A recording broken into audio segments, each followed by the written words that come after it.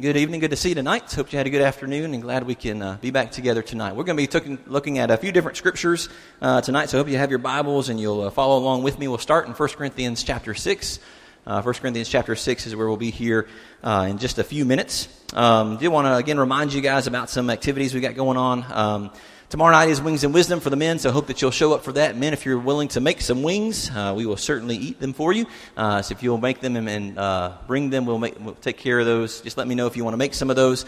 I was reminded very nicely that there is also a ladies' event this week, Puzzles and Pie, right? Is that right? Okay. Faith got on to me. So Puzzles and Pie are this Friday at 6 o'clock. So ladies, I hope that you'll take advantage of that opportunity as well to spend some time together and that sort of thing. Do have the Love Where You Live weekend coming up. Make sure you sign up for those service projects. Really hope that you will take advantage of that opportunity simply to love Cookeville, to love where you live.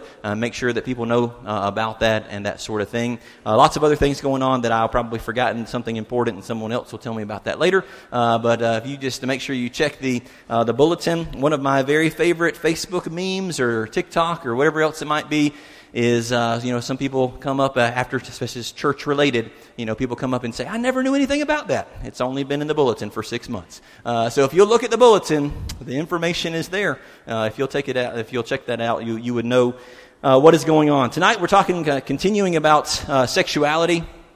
And tonight we're talking about sexuality in the American Christian. So what does it look like for us in America on this topic? I first wrote this sermon. I've adjusted it a little bit for tonight. But I first wrote this sermon, or at least my copy is from 2015. That doesn't sound like a whole long time ago. It was 8 years ago. But can I suggest to you that was a simpler time? Can I suggest to you that just 8 years ago on the topic of sexuality, it was a simpler time? Tonight, this lesson written, 8 years ago in 2015 will deal primarily with the topic of homosexuality.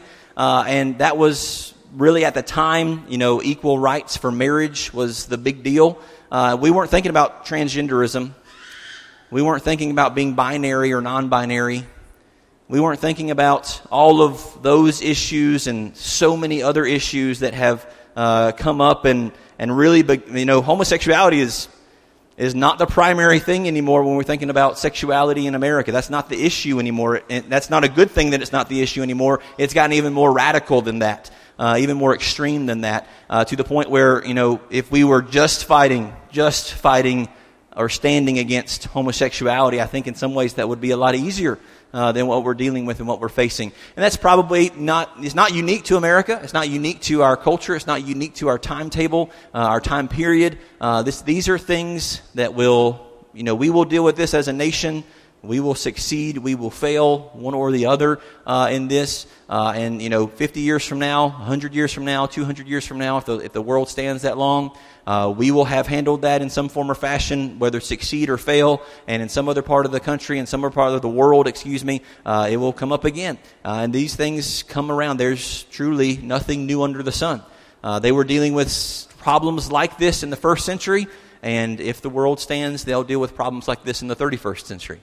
They will deal with these things. So how can we as Christians, and specifically as American Christians, how do we deal with issues like this? Again, like I said, the information that I have will be primarily concerned with homosexuality. I would say more than likely if I were looking for similar information about transgenderism or binary and non-binary, that information will be harder to come by. I will say this, here's another reason. If you want to know the specifics, if you want to know that topic specifically, transgenderism, that's what we're having the Wednesday night series in May on. So those guys will have done the research biblically. They have looked at the stats. They will have all of that information. If you're interested in knowing where we stand as a nation, as a culture on that, then those are the classes that you need to come to. Those are the things that you need to come to. And the purpose of all of this is not just, it is certainly not to berate or belittle people who struggle with sin. That is not the purpose of those series. The purpose of those series is for us to figure out, okay, where do we stand? Where are we at? What's it look like? And what can we do to help specifically our children, our grandchildren, the people that we have influence on? So I hope that you'll come and be a part of those things here in the month of May. So I'm just going to go ahead and go with this. And again, it will talk about homosexuality, but all of these things will be true for more current and contemporary issues, perhaps. Homosexuality is increasing. You can tell that simply by the eye test, can't you? Simply by looking around and recognizing what people think about that, people who are involved in that type of lifestyle, that sort of thing is increasing. But we can also know it from the stats in the 2000 census, which seems to me, that doesn't seem like very long ago, but that was 23 years ago. It's ancient history for a lot of us. There's a good portion of people who are here this morning or this evening who were not alive in 2000. Okay, I'm old, so that's doesn't seem like that long ago to me. But in the 2000 census, there were 594,391 reporting same-sex couples. Okay, so on their census, the number that was extrapolated from census numbers was that there would be around 594,000 same-sex couples in America. In 2010, 10 years later, the estimate would be that it would be 901,000, almost 902,000 same-sex couples. And these would be same-sex married couples. Okay, which, again, in 2000, there were far fewer states where same-sex marriage was legal, was even a possibility, okay? So these are just the reporting same-sex married couples. So meaning there were far more people who were not married or not legally married or not married at all who were participating in this type of lifestyle. So these numbers are not perfect, maybe a little skewed that way. From 2000 to 2010, a 10-year period, that was a 52% increase. In 2021, our latest census, it was estimated that there are 1.2 million same-sex couples in the United States. Okay, that sounds like a lot. It is a lot. That's significant. That's only a 33% increase over that 11-year period, so actually slowed down a little bit. And you would think that there would have been more of that because over the last 11 years or so, during that time period from 2010 to 2011, far more states legalized or recognized same-sex marriages. So you would think that would have increased significantly, and it did not increase as quickly as it did from 2000 to 2010. And just for perspective, if my math is correct, and I am not a math teacher, so it's quite possible it's not correct. But with 1.2 million same-sex married couples reporting in 2021, that is 1/3 of 1% of the United States population. So as far as married couples, same-sex married couples in America, it's a very, very, very, very small percentage of the United States population. But representatively, that is not the message that we hear, is it? Representatively, we are pushed by media and social media and culture that homosexuality is just a large portion of our culture. Well, at least according to these stats, that doesn't bear out to be true. Okay, there are a tremendous amount of people, some people that participate in homosexual, lifestyles and any number of other lifestyles that go into fall into the category of sexual immorality. But it's still relatively a very, very small, not even a 1% of the United States population. Okay, so that's important for us to know, perhaps encouraging, but discouraging.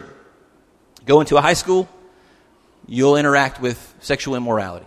Go into a middle school, you'll interact with homosexual or sexual immorality in some form or fashion. Go into an elementary school, and you will interact with that sort of thing. There was one local school that I'm aware of that I think this was within the last 2 years, there was a student, and I don't remember which direction it went. This would go to transgenderism and gender identity. There was a student who was a 4th grader at a school who left before Christmas break and was recognized as his or her biological sex. I don't remember which direction it went. Came back after Christmas break and wanted to be identified as the opposite of their biological sex as a 4th grader. Okay? If you think that your children or your grandchildren or the children of our community are not exposed to this, you are wrong and naive. And would be foolish to think that. Please do not think that. Please be aware that this is something that, yes, we are absolutely dealing with in Cookeville, Tennessee, and that we need to have answers for. And again, not berating or belittling or being combative towards individuals, but certainly battling against sin in whatever form or fashion that it is. We need to be aware of these types of things. Okay, 1 Corinthians chapter 6. verses 9 and 10. You're familiar with this passage, familiar with verses like these, but I want to read them to you. 1 Corinthians 6, 9 and 10. Or do you not know that the unrighteous will not inherit the kingdom of God? Do not be deceived.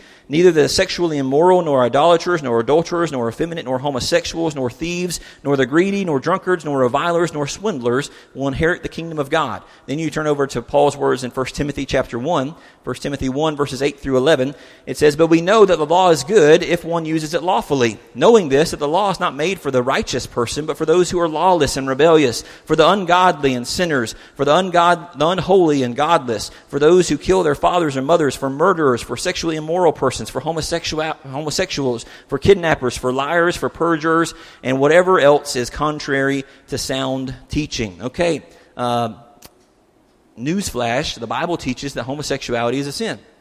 We are not surprised by that, but are you aware that there would be some people who might be surprised by that? Who might be surprised that in the New Testament, in the Bible at all, that the Bible clearly, you don't get clearer than those two passages, especially the 1 Corinthians passage. You won't, if you practice these things, and again, let's be reminded, it's not just talking about sexual sins, it's talking about any number of other sins. You will not inherit the kingdom of God. It is not surprising for us, but for some people it may be surprising. Be reminded that the world outside of these walls, outside of our fellowship, is changing. Or at least it is radically different than what we would accept as acceptable. We understand and we grasp, hopefully, that all sin separates us from God, but not all sin is socially condemned. The world views different sins in different ways. I want to talk briefly about that tonight. Again, homosexuality is just like murder. It's listed with murder, but it's also listed with theft. It's also listed with lying. All of them can separate us from God if we make them a part of who we are, if we make them a part of our life. 1 John chapter 3 says if we practice these things, then we will not be with God. We cannot have a relationship with God. It's not that you struggle with sin. It's not that from time to time you fail. But if we make these a part of who we are, if we practice these things, then that separates us from God. But so what's the difference? What's the difference between these different types of sins? Let's just think about briefly murder, theft, lying, and sexual immorality. Okay, what about murder and theft? Well, those things are socially condemned, right? It's not okay to murder someone. Okay, it's not okay socially, culturally, to steal something from someone. It's not acceptable behavior, but there are varying degrees of that, right? Varying degrees of what people think is okay and what people think is not okay. Perhaps on murder, but certainly on theft. What about lying? Is it different there? You see, lying, I would argue that lying is socially accepted as necessary. That the world considers lying to be something you have to do in order to make it through the world, in order to make it through work, in order to make it through your marriage, in order to make it and deal with your parents or deal with your children. I would say most people would accept that lying is just a part of living, but the Bible condemns it. So you see, all sin can separate us from God, but not all sin is socially acceptable or socially condemned.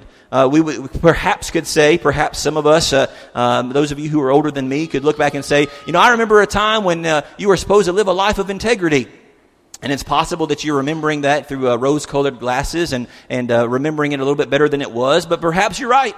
Perhaps you're right. Maybe it really was a time in our culture, a time in the world's culture, where lying was really just a despicable thing to do. But today, it's just accepted as a part of life. What about sexual immorality? What about things like drunkenness? We could say similar things about that. The Bible condemns these things. But condemnation or acceptance depends on who you ask. How big of a deal is it to go out and get drunk? Well, the Bible says that's a sin, and sin separates you from God. But most people in the world say, well, it's probably not the best idea, and certainly don't drink and drive, but if you want to go out and have a good time, just be careful. That's what the world says. It's not what the Bible says. Sexually immoral, again, a very similar attitude. It may not be the wisest thing to do, but hey, if you're going to go out and do it, hey, make sure you're careful. Practice safe sex.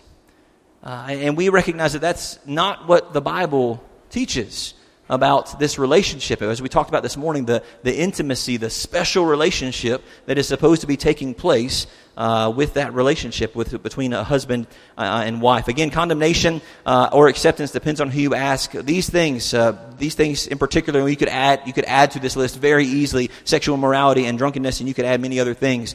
These are widely done, and I would say, therefore, accepted as simply a fact of life. These things happen. And people aren't necessarily excited about these things happening. But are you surprised that these things happen? Certainly not. It's not shocking that things like this happen, that people go out and get drunk, or that people go out and have sex outside of marriage or outside of their marriage. You're not surprised by that. Most of the world simply accepts it as a fact of life. It's been glamorized on television and in movies. Originally, in 2015, I wrote, it's been glamorized on television and in movies for years. I changed it today to decades. Right? For decades. On movies and television, sexually immoral relationships have been glamorized and celebrated. Okay? And we wonder why we're in such a bad state that we are. It's boasted about in, I said gossip magazines. I don't know if those things exist anymore, but those types of things, maybe some sort of social media in the hallways of schools, and it's boasted about among children who once you would have described as pure and innocent. Isn't that maybe one of the saddest things? It's one of the saddest things for me as a parent of relatively young children. You know, that everyone who in a high school locker room or a high school hallway, because it doesn't really happen in the locker room, no, it's much more open now, as they boast about sexual immorality, their parents, perhaps just a couple of years beforehand, would have described their children as pure and innocent. Perhaps they would have been even pure and innocent. Our children are at risk. Our children are under attack. And this is a serious issue that we want to be aware of. Again, these sins, sexual sins, certainly from the world's perspective, from the media's perspective, from the social media's perspective, it's just pushed as this is just a part of life. This is just okay. And they make us think that it's a big part of life, that lots of people are active and involved in, when the reality is the numbers just don't prove that out. The numbers say, yes, there are significant numbers of people, but percentage-wise, it's a very small, very, very, very small percentage of people who participate in such things. These things are accepted, again, as I said, as a part of life. But hopefully, these sins, these sinful acts are not liked or accepted by Christians, whether that's drunkenness or sexual immorality or murder or even lying. Hopefully, these things, you and I as Christians don't accept them. We don't accept that it's okay. We don't accept, and we don't just shrug our shoulders and say, that's not really a big deal. Even when people who are not Christians do those things, hopefully it bothers us still. It bothers us still that marriages are broken up because of sexual immorality. It bothers us still that all of these things, these little things that the world might say, are still contrary to God's will. Hopefully it still bothers us. In Romans chapter 1, you can turn there if you like. We're not going to take the time to read it, but I encourage you to read it at some point. Romans 1, 28 through 32. It's describing at some point in the past how people went from knowing God to rejecting God, and God leading them into their own punishment, the consequences of their sins. Okay? When did this happen? We're not really told a timetable. We're not given a timeline on when this happened, but clearly it could have happened very, very early on. I think since the dawn of creation, this has been happening and happens time and time again with different individuals and cultures. And here's how it goes. Again, in Romans 1, 28 through 32, they refuse to acknowledge God even though they know God. They refuse to acknowledge God. Even though they know His ordinances, they know what God wants them to do, they refuse to do those things. They turn against it on not only themselves, but then they give hearty approval to those who turn against God as well. Is that not the culture that we live in? Not only that we can look around, and again Romans 1 tells us that His existence has been clearly seen through creation, right? And there's all kinds of thoughts about that and those types of things. But people have rejected, perhaps even that there is a God, but even people who can look at it and cannot explain scientifically or rationally in any way, they cannot explain away that there must be some sort of higher power. They've rejected God, even though they may have known what God would want them to do. They know there is a right, they know that there is a wrong, but they turn against it themselves. And certainly, I think this is the point in this flow that we're at now, that sin is being celebrated, that sin is being promoted, that sin is being lauded as this. If you stand up for this, or if you participate in this, then you are the best of us. That is the way culture presents these types of things, and fighting for these types of things. So how do Christians respond? How do Christians respond to the continued push for accepting sexual immorality? Now, a lot of Christians over that 2015 when this lesson was written, a lot of Christians prior to that and after that, a lot of Christians have responded on social media. How's that worked out? Generally not very good. As you know, you will not change anyone's mind on social media. I have friends, mostly friends from high school perhaps, but I have friends on both sides of the issue. that have equally strong feelings, whether that's homosexuality or transgenderism or binary and non-binary or any other thing that you want to throw out there, any political issue, drunkenness, anything that you want to throw out there. I have friends, might call them more acquaintances at this point, that would be on either side of the issue. And any time that I would post something about it, you're going to hear about it. You know that. You've been there, right? You've either done that yourself or participated in that or witnessed other people doing that. And you know how well that works. It just doesn't. So how do Christians respond? Well, my thoughts about sexual immorality cannot be summed up in a status, in a Facebook status, in a Twitter post, in a TikTok video. My thoughts and the complexities of Christianity and sexuality and culture cannot be summed up in, just a few words or just a few seconds of a video. It just can't happen. Now, there are some people out there that you may be aware of that do a really good job on making, brief points and getting it out there. But the nuances of such a topic cannot be dealt with on social media. Except, I thought about this as I was preparing for today. Except perhaps, and here's something that maybe this has not been the way that I have seen Christians respond. Okay. Most of the time when there's an issue of, there's this vote coming up on equal marriages for homosexuals, or there's this thought about transgenderism, or any of the stuff that comes up, most of the time we say, that's wrong, that's evil, that's bad, and it is wrong, and it is evil, and it is bad. But again, social media, generally not the way to handle it. But how can we do it? And this is not the way that I've seen it done, and maybe something that we can do. My thoughts on this cannot be summed up in a status, but maybe, perhaps we should celebrate the blessings of godly marriages. There are many people out there who are celebrating what they think is righteous, what they think is good, what they think is upright through their cultural lens or whatever it might be. Well, when is it the time for the Christian to celebrate godly marriages? When is it time for the Christians to say, hey, my marriage is great. It's not perfect. We've got struggles. We fuss and fight sometimes. But I praise God for my wife. I praise God for my husband.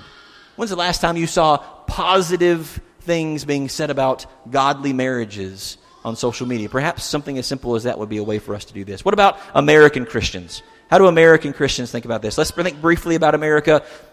I don't know that I'm going to say anything that you can disagree with. You might. You can see me afterwards about 8 o'clock. I'll be gone by then. America was founded upon religious principles, absolutely. Perhaps even founded by mostly Christians. Christian believers, I would say that.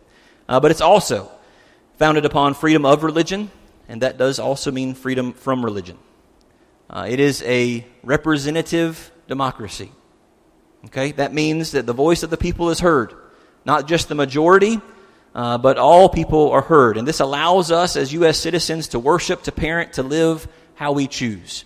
And let me remind you that is a very, very, very important thing. Yes, we have the opportunity, and we should take advantage of the opportunity that we have as Americans to vote for what we think is morally right.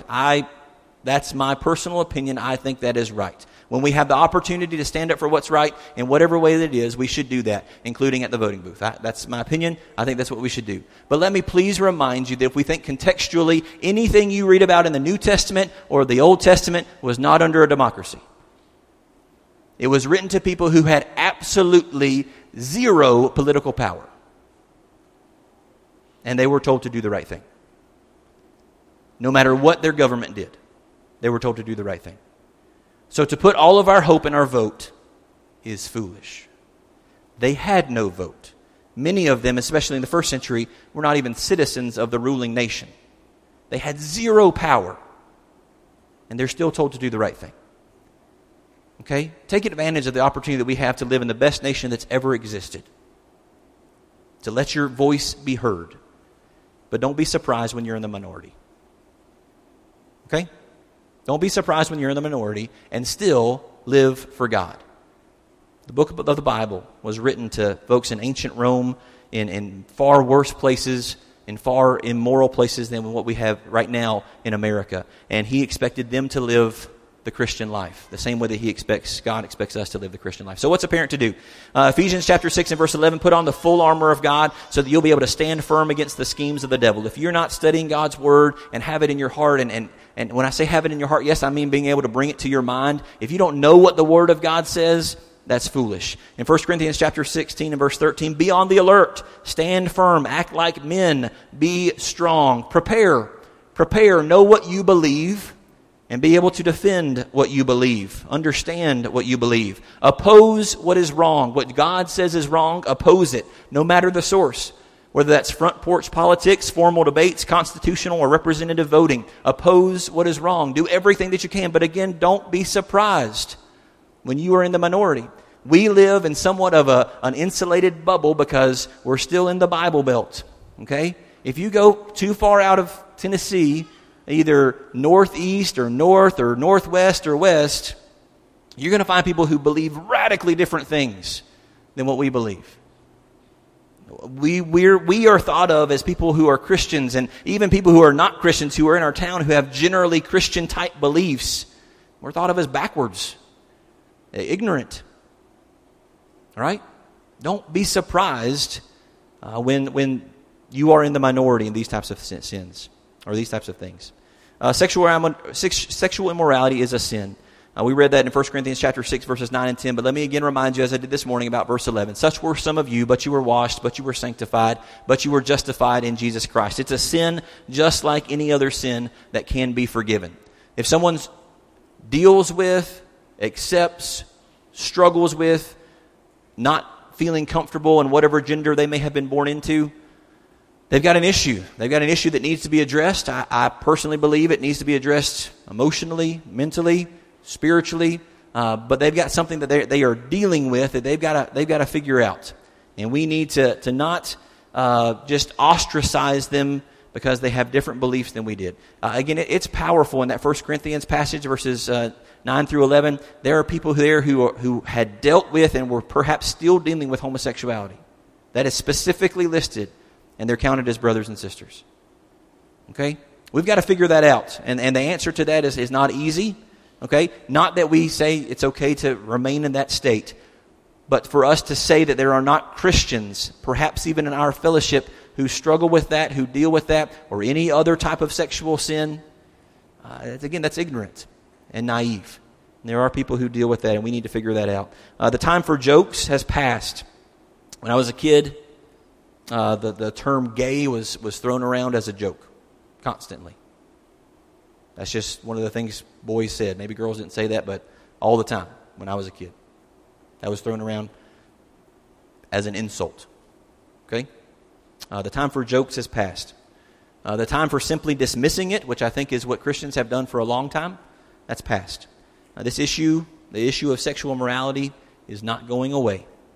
Just like any other sin that is being committed by the lost, it must be addressed, it must be opposed, and hope and change must be offered. I was back home in Anderson yesterday, Anderson, South Carolina. I was getting something for Riley at a restaurant, Chick-fil-A, of course.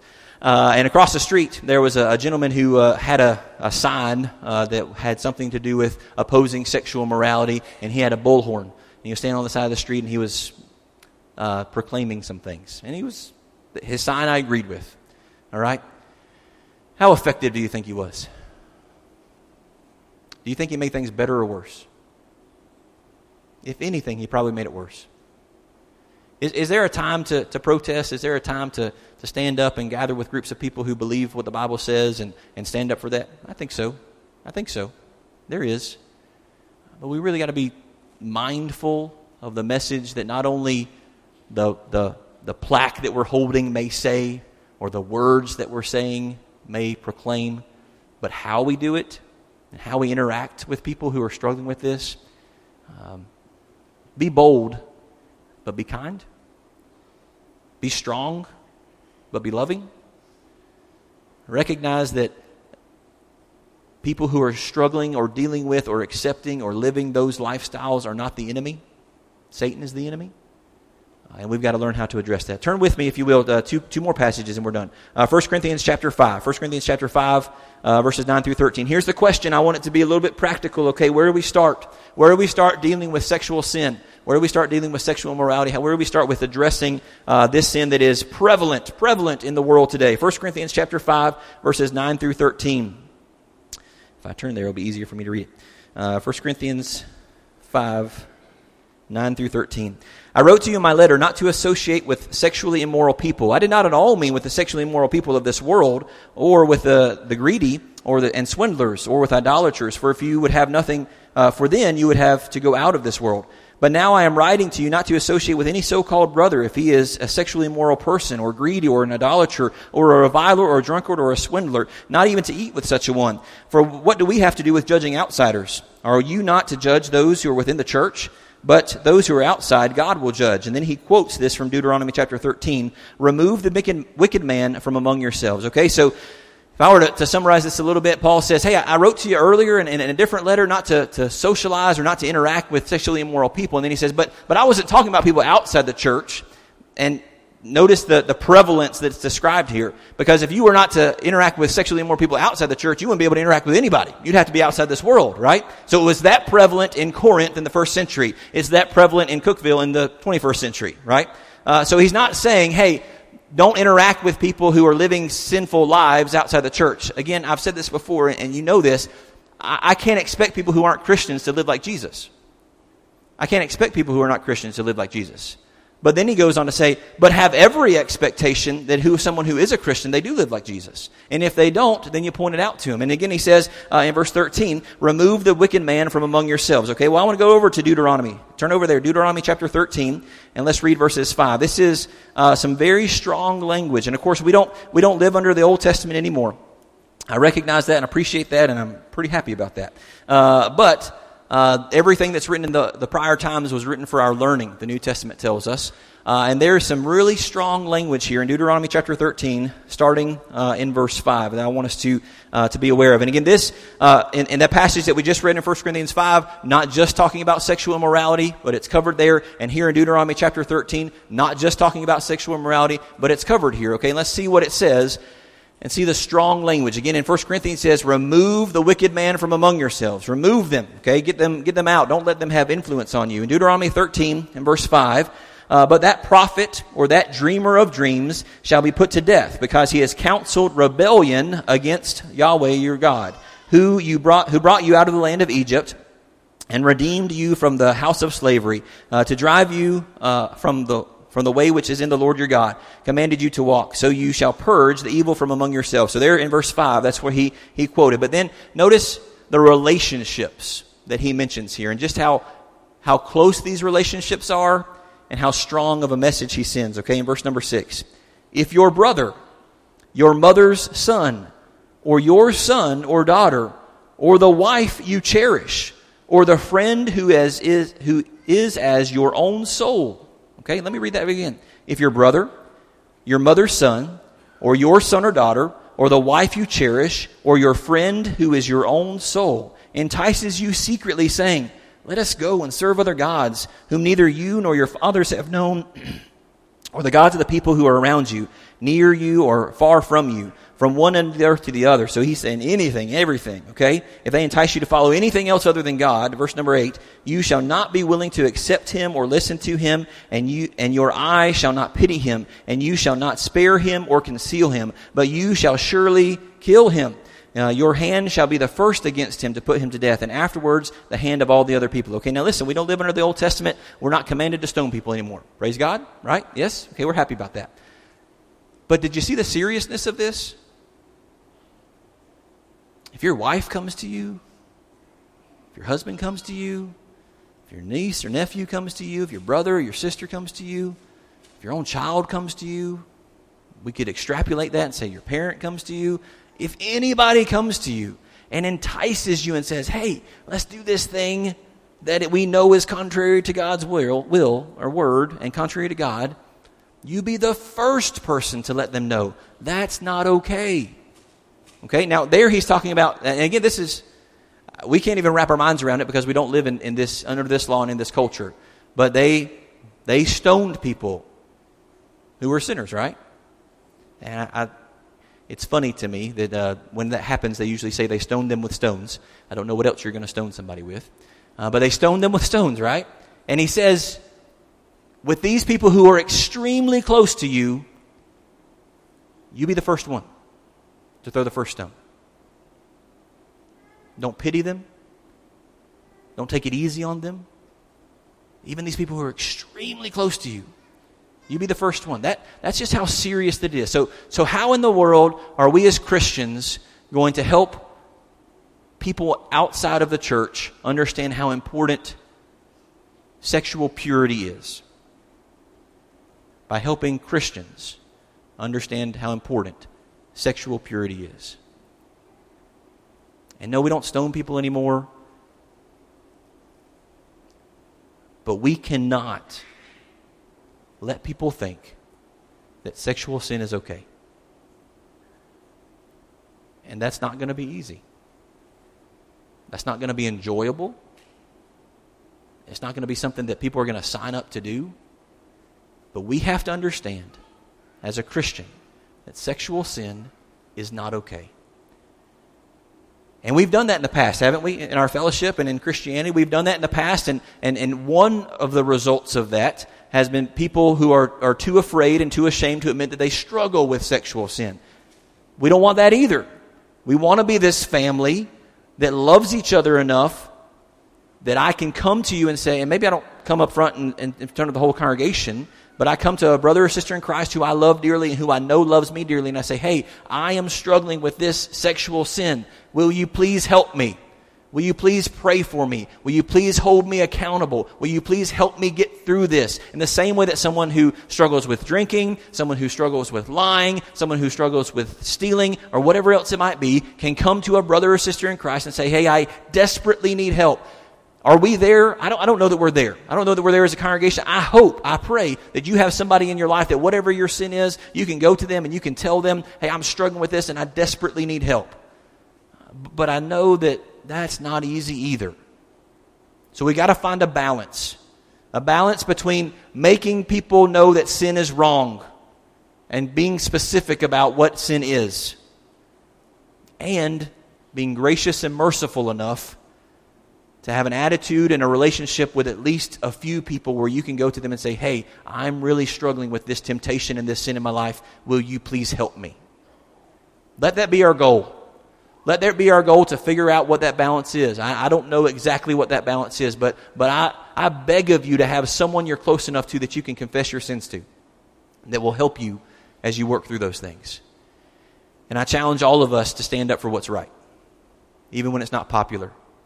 Even when it's not popular within the church. Teach the truth. Believe the truth. Know what you believe. And stand for a minute. Let's pray.